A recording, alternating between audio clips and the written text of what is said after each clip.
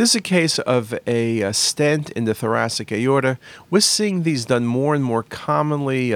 Surgeons are getting really good at these endovascular stents. There are complications, and this is one of the cases, and you can see very nicely on the axial, but better on the vessel tracking view, the endo leak. And this is a type 2 endo leak, which is the most common type of endo leak. Sometimes they're treated, sometimes they're followed.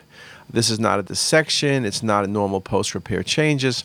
So very, very important to understand that. So there's also a lecture series coming on CT as Us. Pam Johnson is giving a series of lectures on thoracic endovascular stent.